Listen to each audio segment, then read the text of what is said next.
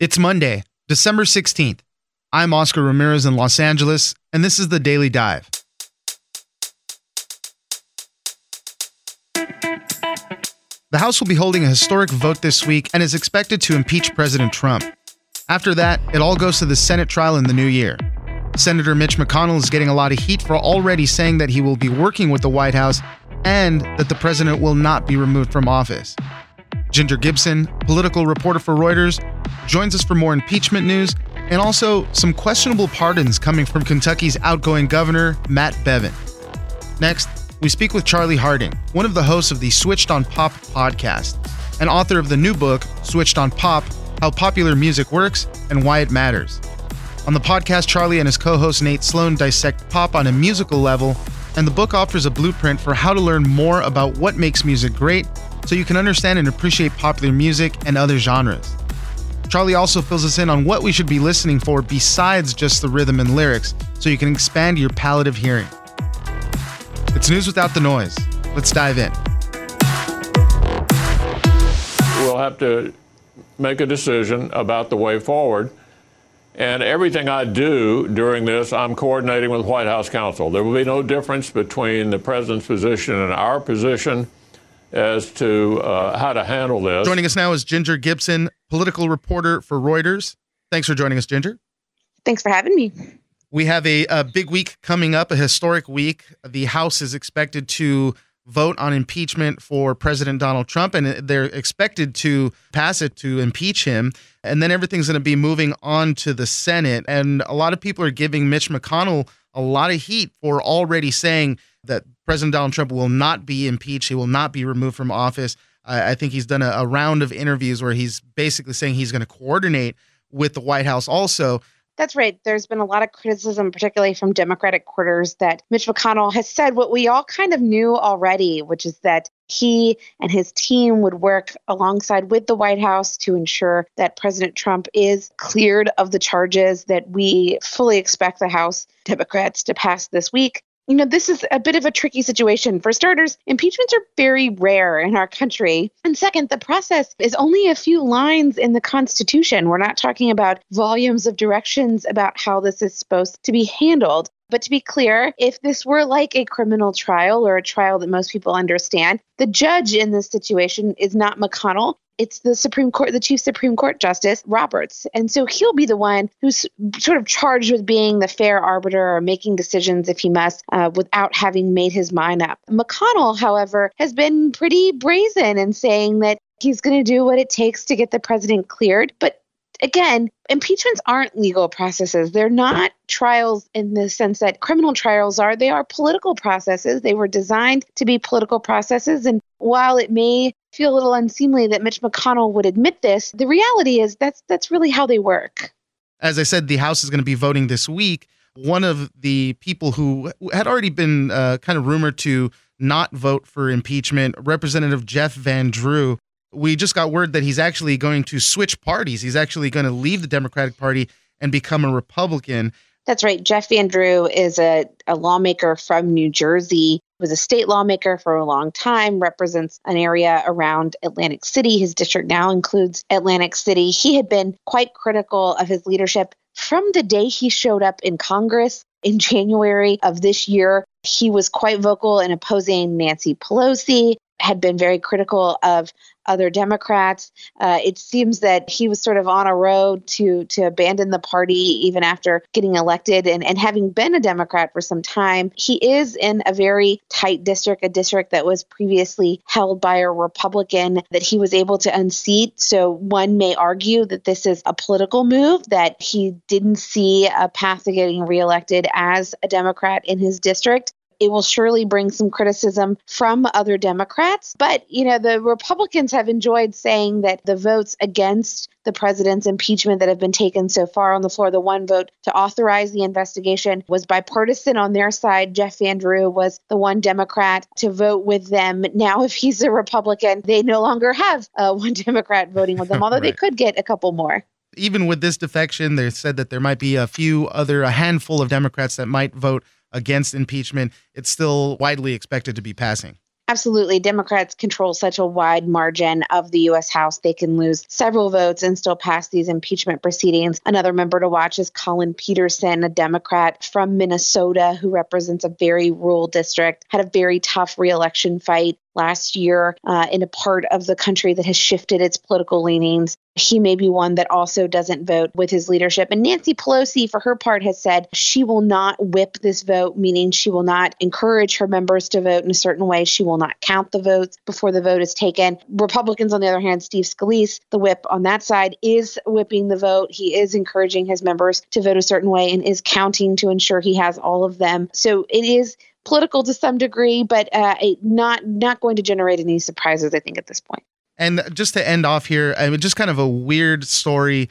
The outgoing governor from Kentucky, Matt Bevin, he issued more than 400 pardons and commutations in the last days of his administration, but there was a lot of questions. He was pardoning a bunch of people, including a guy who was convicted of beheading a woman and stuffing her in a barrel. I think people were calling them really like extreme pardons. What is going on there? We are not sure what's happening or has happened in the state of Kentucky. Matt Bevin was a very unpopular governor, Republican governor in a red state. He lost his reelection bid, so having only served one term. And then on his last day, you described this flurry of pardons of criminals sitting in jail. There was one to the brother of a donor, seemed to be maybe the justification behind that one. But attorneys for some of these defendants who were released, who were telling the press they just don't know why. Cases in which there were videos of them committing the crimes, cases in which the attorney said they didn't even ask for a pardon, so they don't know for what reason. So a bit of a mystery unfolding in Kentucky if we try to figure out what prompted him to make all of these bizarre and final pardons. These criminals will be released, and there's not much else that can be done about it. Yeah, and one of the people was convicted of having child pornography. He had it on his phone, but he still got a pardon. And I think in the justification, he said, there just wasn't enough evidence or something. It's like head-scratching stuff. But as you mentioned, these pardons are final, so there's really not much you can do. But people in his own party, in the Republican Party, were also asking for investigations into all of this. So, this one's going to keep going on for a little while, but they're finally, there's nothing you can do anymore.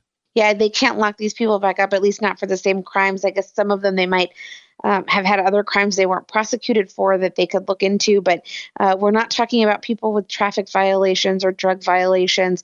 We're talking about people who killed people. And I think that's going to prompt a lot of investigations and soul searching about this process.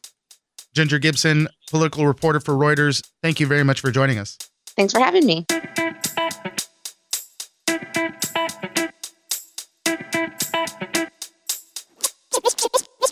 So I think how we talk about popular music probably requires a little more thought, and that really want to implore that what is happening now, like always, oftentimes popular music is trying to serve a generation and carve out a sound for a young group of people that are trying to define themselves maybe against their parents, because the reality is many pop consumers are young. They really do drive the ecosystem, and they want to have their own sound. Joining us now is Charlie Harding, one of the hosts of the Switched on Pop podcast and author of the new book, Switched on Pop, How Popular Music Works and Why It Matters.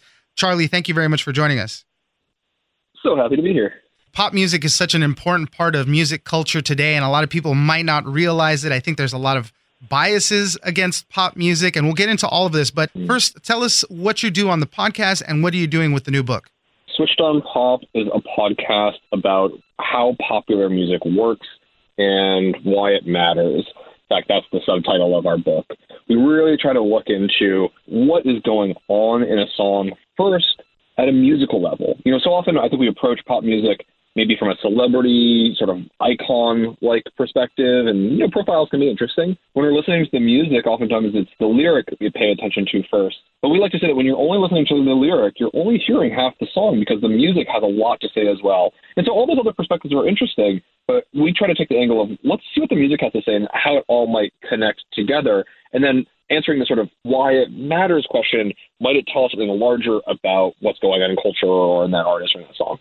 Music is part of your life. You're a songwriter, musician. Your podcast partner, Nate, he's a musicologist at USC. So it's not like you're coming at this from nowhere. I was listening through some of the podcasts, and one of my favorite bands you spoke to was Electric Guest.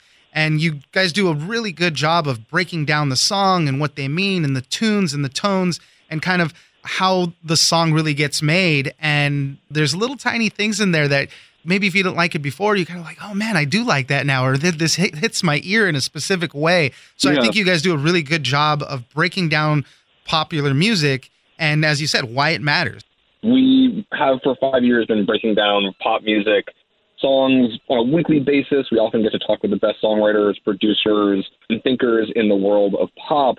But we felt that it was insufficient to just sort of give you something on a weekly basis. We thought that for listeners, it could be really helpful to be able to know why a song is great, to help expand beyond your own biases even of what you like. If you can have a sort of more exhaustive knowledge of popular music and get these sort of essential tools that you need to understand what is happening in the pop music landscape. And so that's actually why we wrote a book, was that we wanted to take some of the things that we do, breaking down songs like Electric Guest, but help give that knowledge to somebody else. And so in our book, we take 16 essential modern pop songs and pair them with a musical concept that defines them to help reveal something larger of what's going on in that song or in pop music in general, so that your ear can expand beyond its existing limits. Let's take a quick step back and kind of define pop music. Sure. A lot of people might have noticed on their social media, people putting up their Spotify playlist for 2019, all their top music. In that, there's this one section that tells you all the genres you're listening to. And I was listening to a bunch of people like Anderson .Paak, Kate Renata, a bunch of different people. And I thought it was more kind of in a hip hop genre, things like that. But it told me that my top genre ended up being pop music. And I was like, whoa, that's kind of out of left field almost for kind of what I was thinking pop music was really. So tell us some artists that identify as pop music and then just pop in general. What is it? I think I have to go with the second question first, because I think the first is too challenging. I don't know exactly how other people are identifying their music all the time, but I can tell you that pop music is a little bit of a slippery term. And we think about it not just as a genre. There's maybe a certain category of like bubblegum pop that is honestly a chameleon, like always changing sound. Like there's not any one genre. What was pop in the late 1980s versus what was pop 5 years ago versus what was pop today. You're thinking of like new wave versus EDM versus trap. These things are all pop and wildly different. And so I think that requires us to open up our vocabulary and think about pop as a slightly larger concept that is perhaps what's popular, counted by something like the Billboard, which is looking at not just radio, but also streaming and downloading and so on. But I actually sort of take it even one level broader and think about pop music as what music is happening in the popular zeitgeist. So even something like Take Me Out to the Ball Game or Happy Birthday, these songs are popular songs. They are a mesh in our collective consciousness. And for me, that's where I really look at pop. So Anderson .Paak, definitely pop. Billie Eilish, definitely pop. Old Town Road, much controversy around its genre definition on the Billboard. Yeah, is it hip-hop? Is it country, right? It's hip-hop, it's country, but it's definitely popular. And so I think about it as something which is popular. That is pop for me. And that's so important because there's so much genre bending in music right now, and artists are really touching on all sorts of little things, a sound from here, a sound from there, and it really all ends up being kind of popular music. Why do you think a lot of people have a bias against pop music? You always hear people in other generations say, your music is crap, but it really just changes with every generation. The pop music is always a constant, but it just might sound a little different. There's a lot to unpack there, but I'll try to keep it brief. The first thing is that if you like the music you like, that's totally fine. I've got no beef with that. But if you start telling me that someone else's music is bad, I think that that's kind of insensitive. It's very culturally insensitive to say a whole category of cuisine is bad. You could say, I don't like it, it's not my taste. That's totally fine, but you don't want to insult another culture. And I think we should think about music similarly. There isn't bad music. It's serving some purpose. It's serving some group of people. It's probably connected to some culture. So I think how we talk about popular music probably requires a little more thought. And that really want to implore that what is happening now, like always, oftentimes popular music is trying to serve a generation and carve out a sound for a young group of people that are trying to define themselves maybe against their parents. Because the reality is many pop consumers are young. They really do drive the ecosystem, and they want to have their own sound. But I think it's always a fault to say, well, it's not as good as it was in the past. And if we dig into the musical aspects of that, I think that argument just never holds up. It usually just means that our ears are tuned into something very different. I'll just give you one very quick example, which is, if someone says the only good music is classical music, it has beautiful melodies, it's harmonically complex, it's true that some pop music tends to be more melodically simple today, harmonically maybe more repetitive, a lot of the same chord progressions that will loop throughout a song. But the texture, what we call the timbre of music, all of the soundscapes that are happening are often more complex than things that are going on in Hollywood films. And I think that classical music heads might recognize that the textures that are made with a symphony are oftentimes what make that individual composition so powerful. Similarly, if you start thinking about timbre in pop music, all of a sudden your world is going to be blown open if you listen to Travis Scott's Sicko Mode, which is a tour de force of timbres. You guys talk a lot about timbre on the podcast and when describing music. Beyond timbre, I mean, are there any other words that we should be looking to define in our own head? So when we're analyzing music, when we're considering new music, any other things that we should be looking for to help us kind of understand it?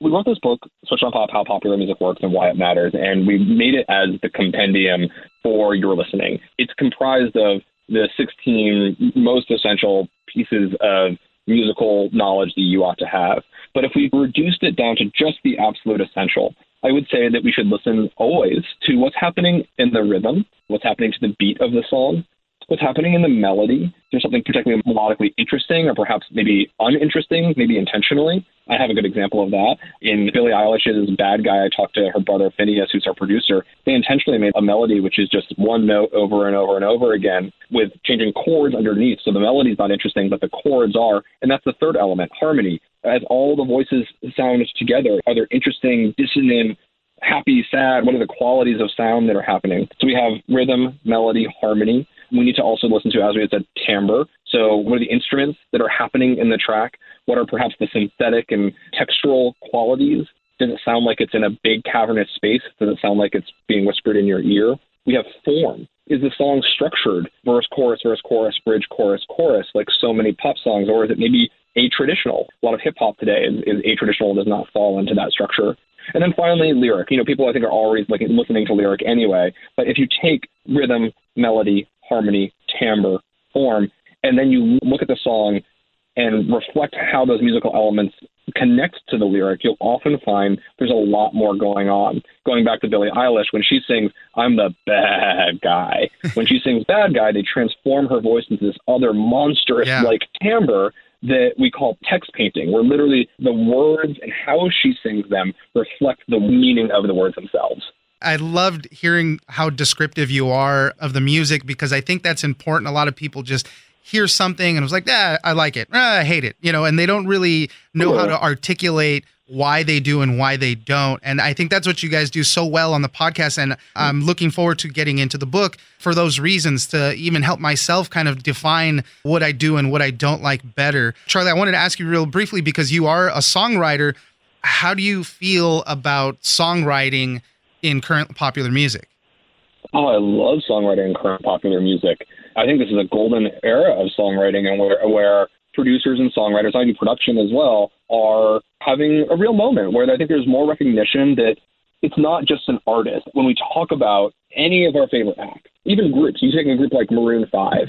Maroon 5 works with some of the best songwriters and producers in the business to help craft their sound and help figure out the best way to boost their song into its ultimate potential. And I think that those songwriters are getting credit. Obviously, if we look like an album like Beyonce's Lemonade, that is an album where it is a whole workshop of people coming together.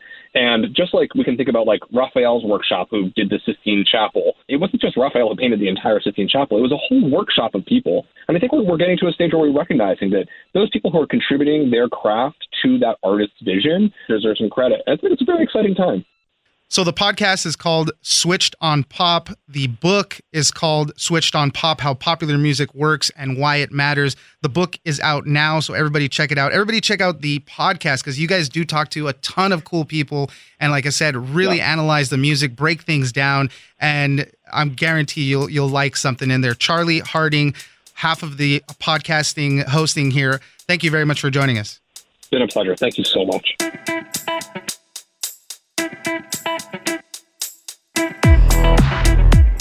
That's it for today. Join us on social media at Daily Dive Pod on both Twitter and Instagram.